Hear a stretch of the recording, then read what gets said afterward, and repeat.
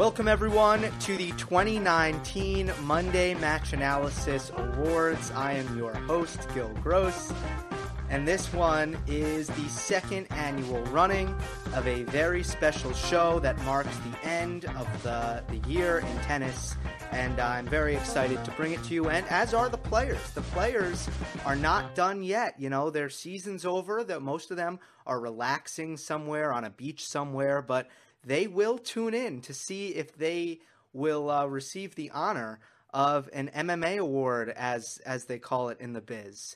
But all kidding aside, this should be fun. It should be a good way to look back on the season, and it's always nice to recognize some of the cool things, some of the things that have happened this season that are worth recognizing and honoring.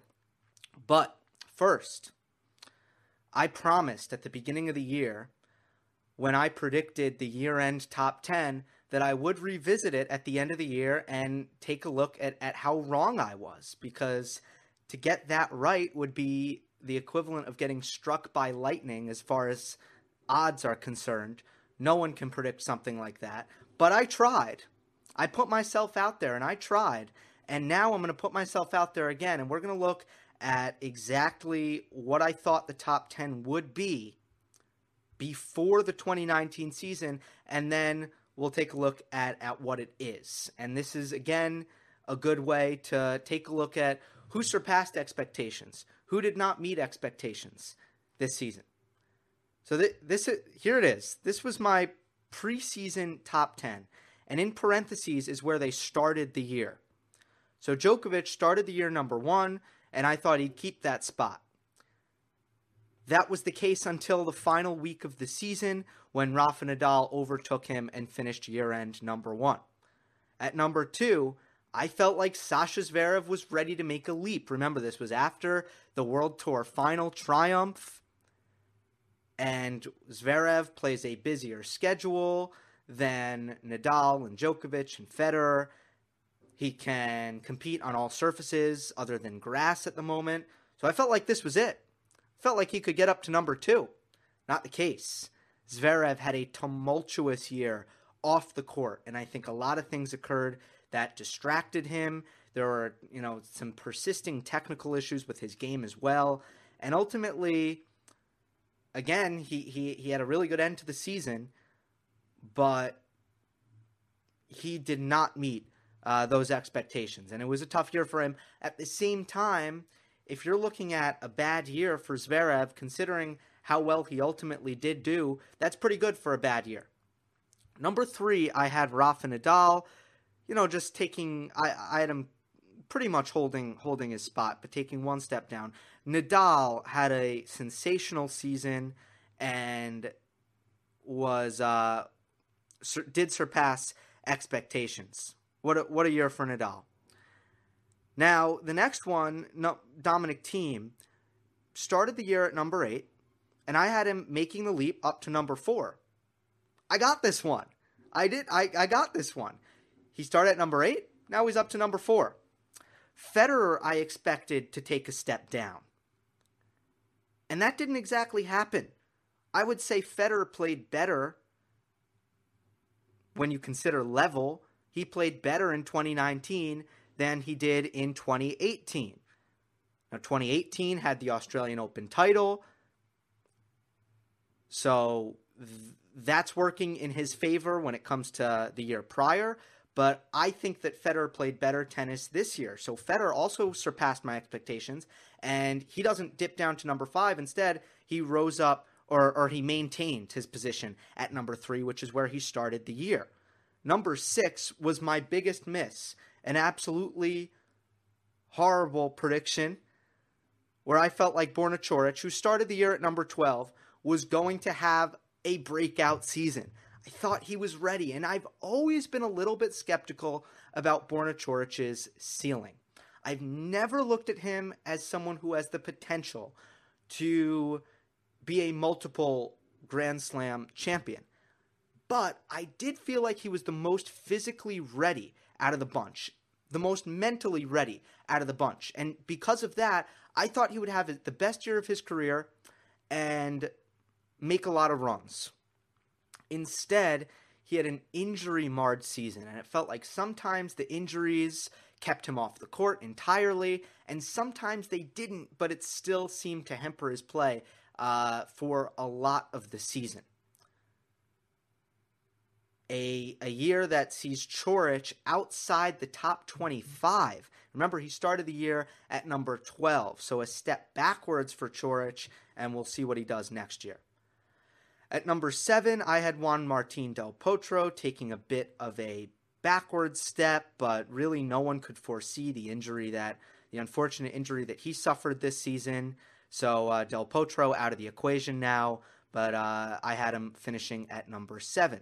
At number 8, we see Stefanos Tsitsipas. I successfully predicted his rise into the top 10. I had him going from 15 to number 8, expecting him to improve, to make a bit of a leap, and exactly that he did. At number 9, a different story. I had Karen Khachanov moving up from number 11 to number 9. Instead, his year-end ranking this season is just outside the top 15. Number 17 is Karen Khachanov, and I had him going up. Instead, he went down. At number 10, you see Marin Cilic, who started the year at number 7. And I was very skeptical about Cilic's season. I really thought that he was going to be on the decline. I respectfully put him at number 10, but I would say that is a successful prediction to predict his decline, and he declined even more sharply than indicated in this preseason top 10. Now you see the actual top 10. Number 1 is Rafa Nadal. Number 2 is Novak Djokovic. Number 3 is Roger Federer. Number 4 is Dominic Thiem. Medvedev at 5. Stefanos Tsitsipas at number 6. Alexander Zverev at number 7. Matteo Berrettini at number 8. And Roberto Bautista Agut, number 9. Finally, rounding off the top 10 is Gael Monfils at number 10. And now, it is time for the 2019 Monday Match Analysis Awards. I don't have music, unfortunately, but I do have coffee. First, I'll go over the categories. Then, as I introduce each category, I'll talk about what the category means a little bit so we all are on the same page. After I'm done with my selections, I'm going to essentially give you guys the floor. I'm going to read what you guys thought, your selections. And there will also be honorable mentions, because we would be absolutely remiss if we only recognized those who came out on top, because there were some very valiant contenders for some of these awards, and some of them could have went either way. So we got to give respect to anyone even in consideration for these awards. Here are the categories, not in order. I will read them off. Player of the Year, Match of the Year, Story of the Year, Upset of the Year, Best Tournament Run, Most Improved, Comeback of the Year, Best Single Match Performance, and Best Shot. I will go in order of what I feel like is the most weighty, the most important awards. So Player of the Year will go last, for example. And I'll do the comparatively less significant awards first. First category is Story of the Year. I think there was some confusion on this because, to me, a Story of the Year needs to be something off the court that affects something on the court. It can't be just off the court.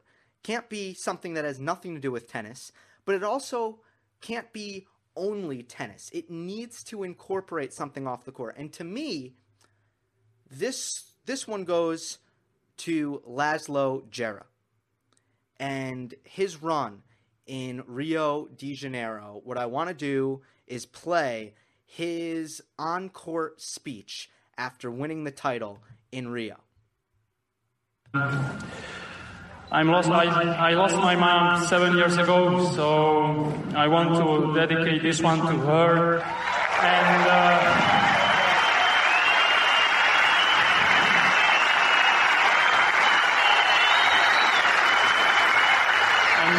And also to my dad.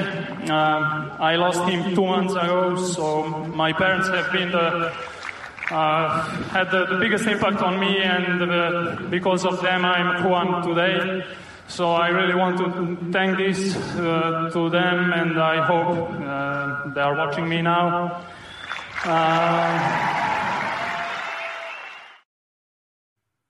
Emotional, heartfelt.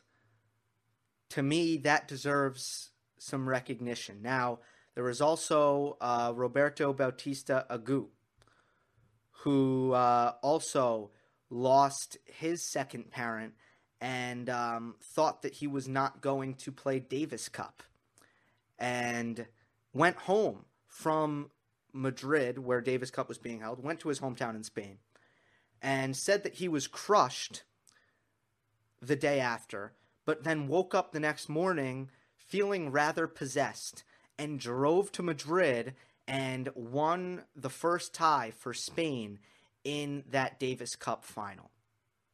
So I almost feel like, Jarrah is what I went with, because it's not just one match, it was an entire tournament.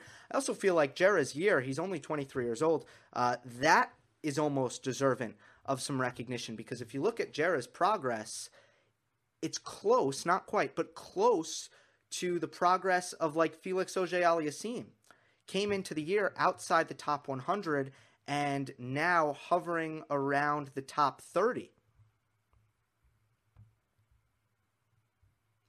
He wins Rio 2 months after his father dies. His mother had died 7-8 years prior. I forget exactly what he said. And his rise was from outside the top 100 to 38 this season. But I thought that his honesty and what he shared with us in that post-match interview deserves recognition. Let's take us to our next award, and that is for Best Shot. I will remind you, and on some categories I will do this, I will remind you of last year's winner, the defending champion, was Roger Federer's shot around the pole at the U.S. Open. And this year, interestingly enough, we have a similar shot that takes the cake. This goes to Rafa Nadal at the U.S. Open, going around the pole against Marin Cilic. And we have footage for you, folks. We have footage from the admirable Double Fault 28 Twitter account that provides great gifts to the tennis community. That is it, folks. Nadal around the pole at the U.S. Open. Now let's talk about this a little bit. First of all, it's incredible that he got there. It looked like he wasn't going to get there. But Cilic was at the net. There was really no play. It had to be a winner. And this angle it doesn't even really look like it's there. I mean, he's just outside the doubles alley, puts that classic banana top spin, or side spin, I should say, on this shot. It's vintage Nadal. It's one of his signature shots, but there's just not that much angle there, and he wins a point that, I mean, when you're watching that, you just think there's no way this point's going to Rafa Nadal. And that is what the shot of the year requires. It needs to be a great get. It needs to be the only option. It needs to be unlikely. And then it needs to be executed with perfection. And Nadal's shot at the U.S. Open, it checks all those boxes. It wasn't lucky. It wasn't showboaty. It was just a tremendous shot from Nadal. But how about that? 2 years in a row, around the pole at the U.S. Open, takes the cake.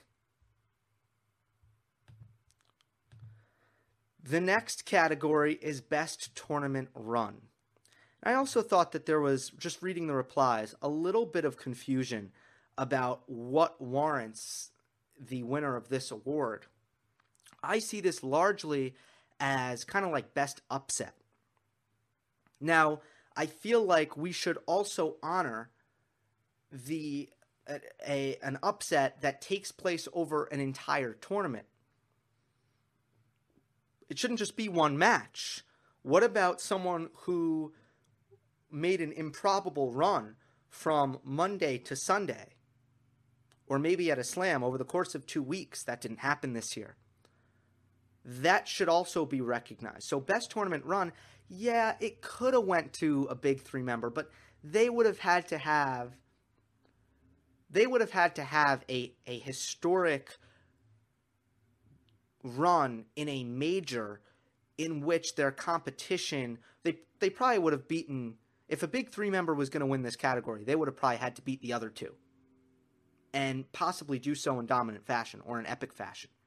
So I wasn't feeling a big three member here. I look at this as best upset almost. And to me, that's Fabio Fognini's run in Monte Carlo. Fognini, close to his hometown, on the red dirt, he had never won a Masters 1000 title in his career, and he comes out of nowhere and wins this tournament. Came in, not in great form, came in as the 13 seed, and beats Rafa Nadal in the semifinals. Something that, even though Nadal was coming off his Indian Wells withdrawal, no one was ready for that. Because you look at what Rafa had done, and I know that Nadal was a shell of himself at this point in the season, but we didn't really even know that at this point. He had crushed RBA, Grigor Dimitrov, not saying much at that time of year, then also Guido Pella. I mean, the RBA win, the Pella win, decisive. Nadal he had looked like close to Nadal at that point. And not only does Fognini get the win with the crowd behind him, close to Italy, but he absolutely destroyed Rafa Nadal with just stunning play, 6-4, 6-2. And then I was impressed with the final because Fognini comes in, someone who came into the tournament not in great form, just pulled off the upset against Nadal, comes in as the heavy favorite in the final against Dusan Lajovic, who had just beaten Medvedev. And guess who Medvedev had just beaten? Novak Djokovic. So Lajovic is in an unreal run of form, and all of the pressure is on Fabio Fognini to win his first Masters, and he gets it done. He beats Dusan Lajovic and wins Monte Carlo for his first Masters 1000 title. Now, we need an honorable mentions in this category because there were some great runs. Honorable mention to Lopez and Murray in doubles at Queens, where Andy Murray makes his return. No one was expecting much. They're not even a doubles pairing. Murray's just getting back. His serve isn't 100%, and they win the title at Queens Club. A absolutely magical, improbable run. And even though it's doubles, that I almost went with that. That almost won. Medvedev at the U.S. Open. Unbelievable. Now, you take points away that he didn't win it. You add points that it was a slam. But Daniil Medvedev saved loads of set points. He faced set points in 2 sets against Feliciano Lopez, ended up winning. Seemed to get into trouble in every single match, kept pulling it out, flipped off the crowd in the match against Feliciano Lopez, and from that point on became an absolute villain, a total heel, and was being booed in New York, vehemently hated in New York, and took that energy and went all the way to the final with it. By the way, barely had a body to run on. I mean, he was in absolute bits. Now, we got 2 days rest before the final. Went down 2 sets to love. And actually figured out a way to push Rafa Nadal to 5 sets. Gave us an epic final. That's an honorable mention. Another honorable mention is to Rafa Nadal at Davis Cup, which I couldn't see, and I couldn't watch it because of the extraordinarily unfortunate and disappointing coverage in the United States of this tournament. But that deserves an honorable mention. I can't comment much on it other than the results. The fact that Spain kept losing the first tie, all the pressure continuously was on Nadal in Madrid, and he went, I want to say, 6-0. Was it 6-0 in Davis Cup? Also won all of his doubles. Nadal comes out like a man possessed. And I'm about to get you the results here. Beat Gojo, Croatia, world number 280. Beat Schwartzman, 6'1", 6'2". Beat Dan Evans, 6'4", 6 love. Then beat Denis Shapovalov, 6'3", 7'6", in the final against Canada. So automatic for Nadal. Definitely, I would say Fognini deserves that over that Davis Cup run. But so I'm confident in the winner here, that it's Fognini. Not only did he go all the way, it was his first Masters title. No one expected him to win it, and he got it. We move on now to the best upset. This is one that really had me going back and forth. It really did. And it was between two matches where the loser was the same in both. It was Roger Federer. But I decided to go with Grigor Dimitrov. His win, that should say the U.S. Open, another typo. That should say the U.S. Open, Grigor Dimitrov defeats Roger Federer. And the reason that says Australian Open was I nearly gave it to Stefanos Tsitsipas and his win over Roger Federer at the Australian Open. But I decided to go with Dimitrov. Dimitrov went into New York, loser of 7 of the last 8 matches. He was, dare I say, irrelevant going into the Open. No one was thinking about the Bulgarian. Nobody. Or the Belarusian. Anyway, I might have botched that. But he meets Federer in the round of 16 and comes back from 2 sets to 1 down. The reason now here's what constitutes upset of the year. There are 3 factors. One is how big a match was it. Both were in slam quarterfinals. So that's a tie. The second was how surprising was it? And this is where Dimitrov gets the edge. Because Tsitsipas was world number 15, and we all knew Tsitsipas is going places. He's on the up and up. He's going to do great things in his career. It's just a matter of time. Did we think he was ready to beat Federer in that match? Probably not. Federer came in, according to the odds makers, the second favorite to win the Australian Open. He came in the 2-time defending champion. Were we expecting Tsitsipas to win that match? Absolutely not. It was an upset. But this was different. This really came out of nowhere. The third factor is how good a match was it? How good a performance was it? Now, Dimitrov played great, Tsitsipas played great, but Tsitsipas was a little bit better because I felt like Federer at this point carrying an injury, I would say, by the end of the match, looking not like himself against Dimitrov. Against Tsitsipas, Federer didn't play all that poorly besides the break points. He could not convert a break point in that match against Tsitsipas, but other than that, he looked physically okay and 100%, which is why I almost gave it to Tsitsipas because it was a better quality match. I gave it to Dimitrov because it's a better upset, and that's what this category is about, best upset. So it goes to Dimitrov at the U.S. Open. Now we move on to the newcomer of the year.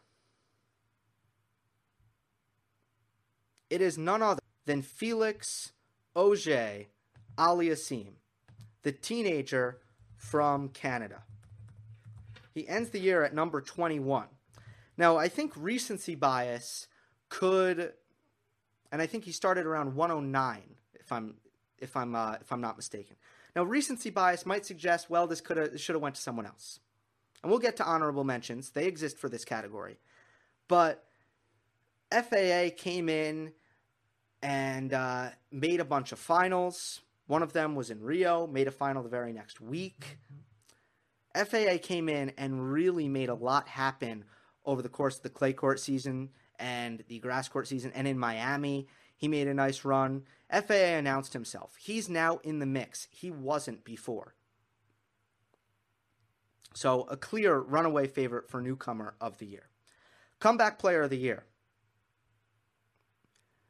Oh, wait. There are no honorable mentions for newcomer of the year. Gave it to FAA flat out, feel confident about it. Next, comeback player of the year. That goes to none other than Andy Murray.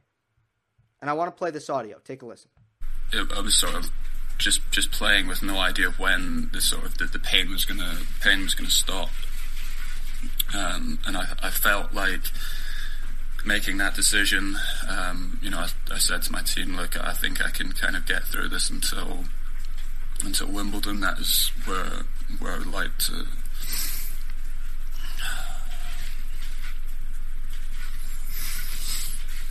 That's where I would like to stop playing. But I'm also not certain I'm able to do that. Game, set, and match. Murray. 2 sets to 1. 3-6. 6-4, 6-4. The first thing you heard was Murray after or during the Australian Open, slightly before the Australian Open, when he announced that this could be his last ever tournament. He was tearful, he was emotional, his comeback had failed. He had 2 operations. He tried to come back in the summer of the year prior, playing Washington, D.C., not ultimately making it to the U.S. Open, then calling it quits for the year, coming back to Australia and saying, look, I don't think I can do this. The second thing you heard was his title in Antwerp. It was a brilliantly structured comeback where at first he played doubles, then he started playing singles, got better and better and better and better again and again, and it culminated in a title in Antwerp. And a historic comeback, because no tennis player besides Bob Bryan, was it Mike? I think it was Bob. No player other than Bob Bryan had ever come back from a hip surgery as invasive as hip resurfacing. Now, Bob had hip replacement, I believe, but Andy had hip resurfacing. There's a great documentary, just came out on Amazon, which I might talk about in a video in the future, that documented this whole thing. Most improved player. This is a tough category. This is an important category.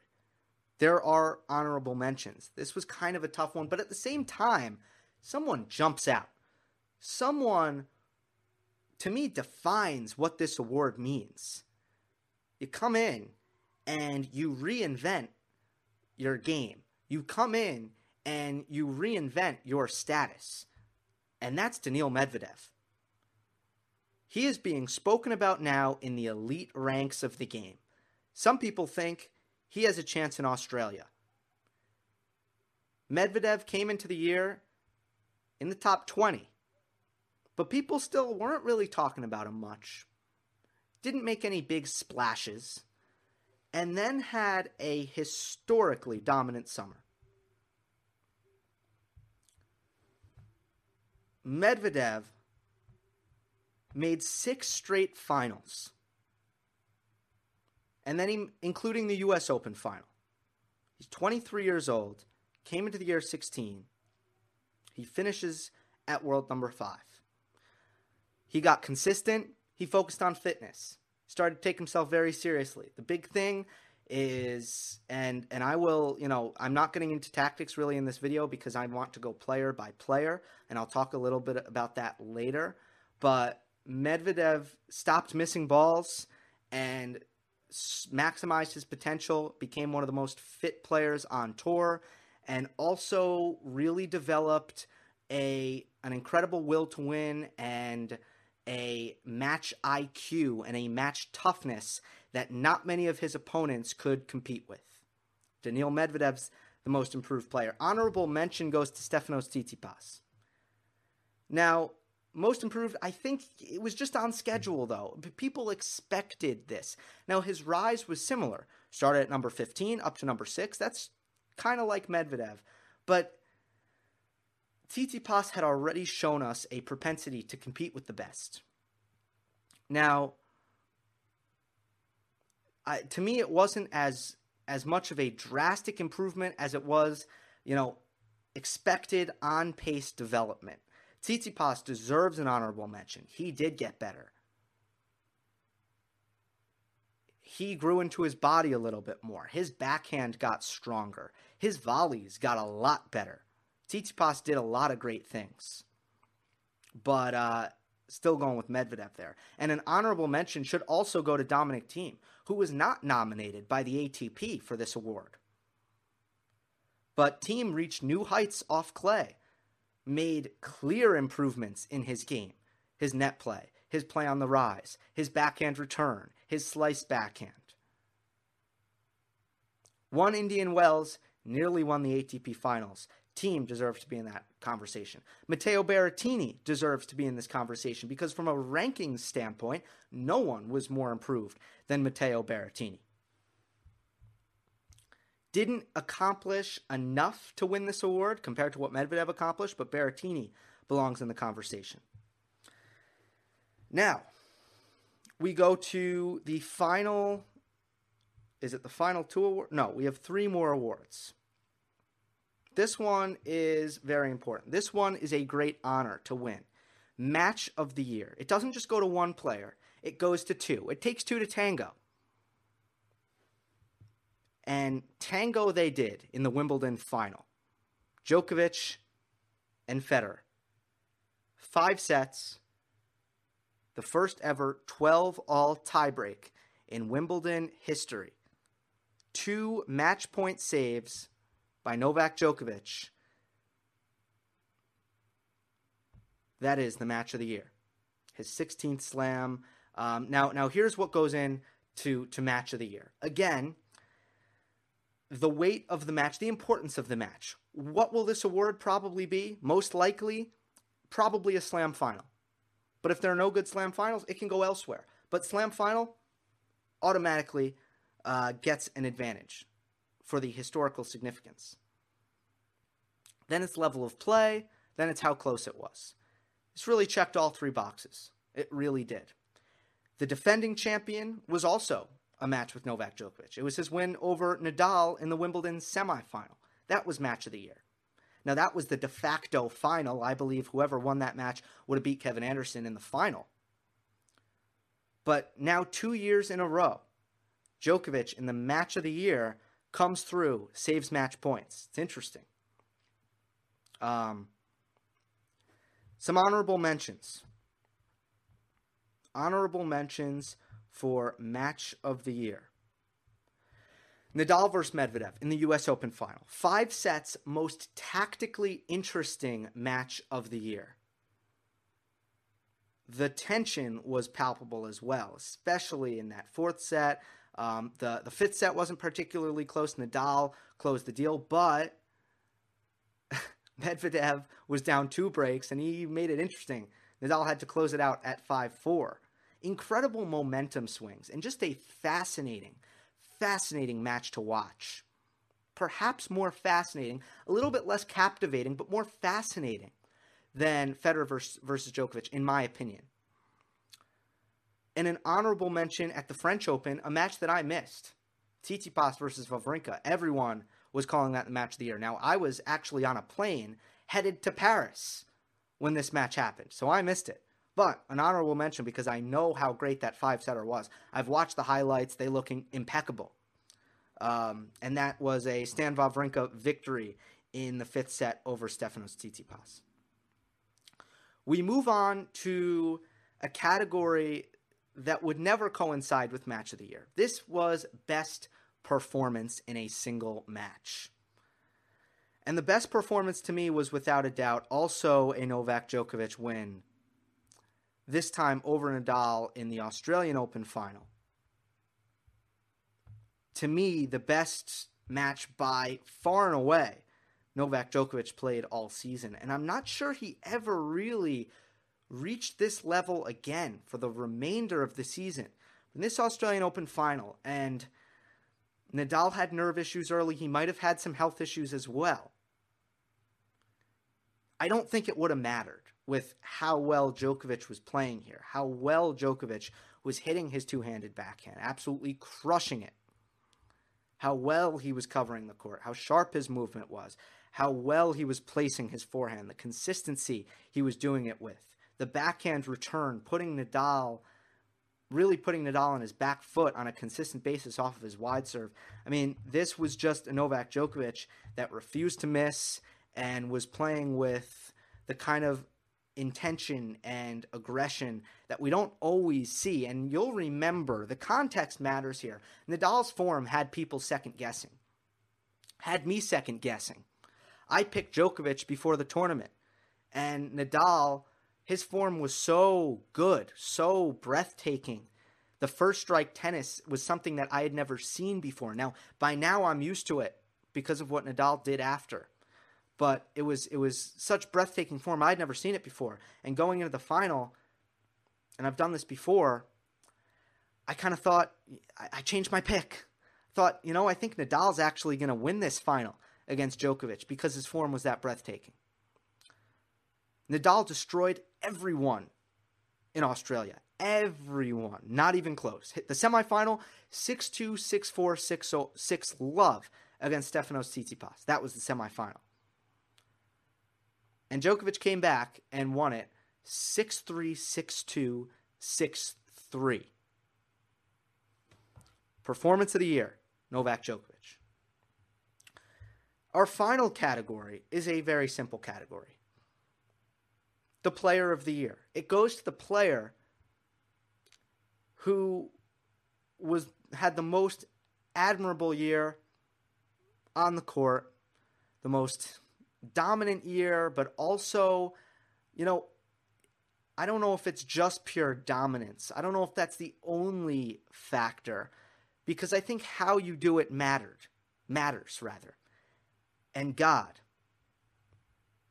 this one goes to Rafa Nadal. The player of the year, without a doubt, is Rafa Nadal. Nadal came in, suffered a very tough loss that we just went over, goes to Indian Wells, and has to pull out of a semifinal with Roger Federer. And comes back, like we see him do all the time, comes back from injury. But this time something felt different. And Carlos Moya, his head coach, who has been with him a while, he reflected back on that and he said, wow, I've never seen Nadal like this, but there's something wrong. He doesn't look fully motivated. He's not right mentally, and he's always right mentally. But somehow Nadal snapped in Rome. He had lost Monte Carlo. He had lost in Barcelona. He had lost in Madrid. But in Rome, he snapped, beat Novak Djokovic, went on to win, came into the French business as usual.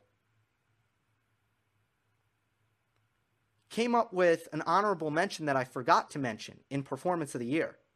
I jumped the gun because Performance of the Year runner-up has to be Nadal's win over Dominic Thiem in the French Open final. Wore down Thiem, beat him 6-1, 6-1 in the final two sets. Thiem, who was the best player, the strongest player throughout the duration of the clay court season. French Open final doesn't matter. Then, if you look at Nadal's body of work, his only losses were to Djokovic or Federer or coming back from injury. Those were his only defeats. He beat everyone else. He was the only man to solve the Daniil Medvedev conundrum over the summer. He did it twice. He fended off Thiem. He beat Djokovic again. The only loss that's really unaccounted for, Kyrgios at Acapulco. Other than that, he only lost to Federer and Djokovic. He beat everyone else. Can't say that about Djokovic. Can't say that against Federer. They faltered against some of the other players. They didn't have that kind of season. But other than coming off of injury at the World Tour Finals for Nadal, coming off of injury after Indian Wells to start the clay court season and struggling with his mental game. Other than that, Nadal just wouldn't lose. And he was more dominant than he has ever been in his entire career on his first serve. playing first strike tennis, playing aggressive with his forehand, coming to the net, going line. I mean, the variety on his backhand. He reached new heights at 33 years of age. And that deserves Player of the Year. Honorable mention goes to Novak Djokovic. He also won 2 slams, just like Nadal. But he didn't win a hardcourt Masters. He was sometimes upset early outside of slams throughout the season. Showed a bit of inconsistency that way. And he lost the title as Nadal's biggest threat on clay. Because right now, I would say Dominic Thiem holds that title. And I feel like one of the big disappointments for Djokovic this season has to be that loss in the French Open semifinals against Dominic Thiem, where he came out in windy conditions and didn't really mentally lock in, didn't want to be out there. And I think, look, there's only 4 slams. Means a lot. It's important. And a match like that is going to prevent Djokovic from getting his shot at knocking off Nadal from this perch. And Djokovic wasn't able to do it. Nadal's the Player of the Year. An unbelievable season for him. Okay. There you have it. That concludes things. There it is. Let's go to your comments now. Real quick, I'm going to give you guys a voice. First, I'm going to go to Twitter. I tweeted out all the categories, and here's what you guys said. Siddharth Srivastava said, Player of the Year is Rafa. Match of the Year, Rafa vs. Medvedev, U.S. Open. Story of the Year, Sinner. Upset of the Year, Federer vs. Grigor. Tournament Run of the Year, Medvedev to the U.S. Open Final. Most Improved, Tsitsipas. Comeback, Stan Wawrinka. An interesting one. And was in consideration for sure for an honorable mention. Single match performance, Novak versus Rafa, Australian Open Final. Best shot around the net, Rafa versus Cilic. A lot of agreement there. Simpson Paradox said, Player of the Year has to be Nadal. What a year he's had. Upset, Tsitsipas defeat Federer at Australian Open. Match of the Year, the men's U.S. Open men's final. Also gave some love to the women, Serena versus Azarenka at Indian Wells. Also some other matches of the year. Let's see. Ayub. Ayoub. Player of the Year, Rafa. Match of the Year, Rafa versus Medvedev. Upset of the Year, Coco versus Venus. A great one. Tournament Run of the Year, Medvedev, U.S. Open. Most Improved, Medvedev.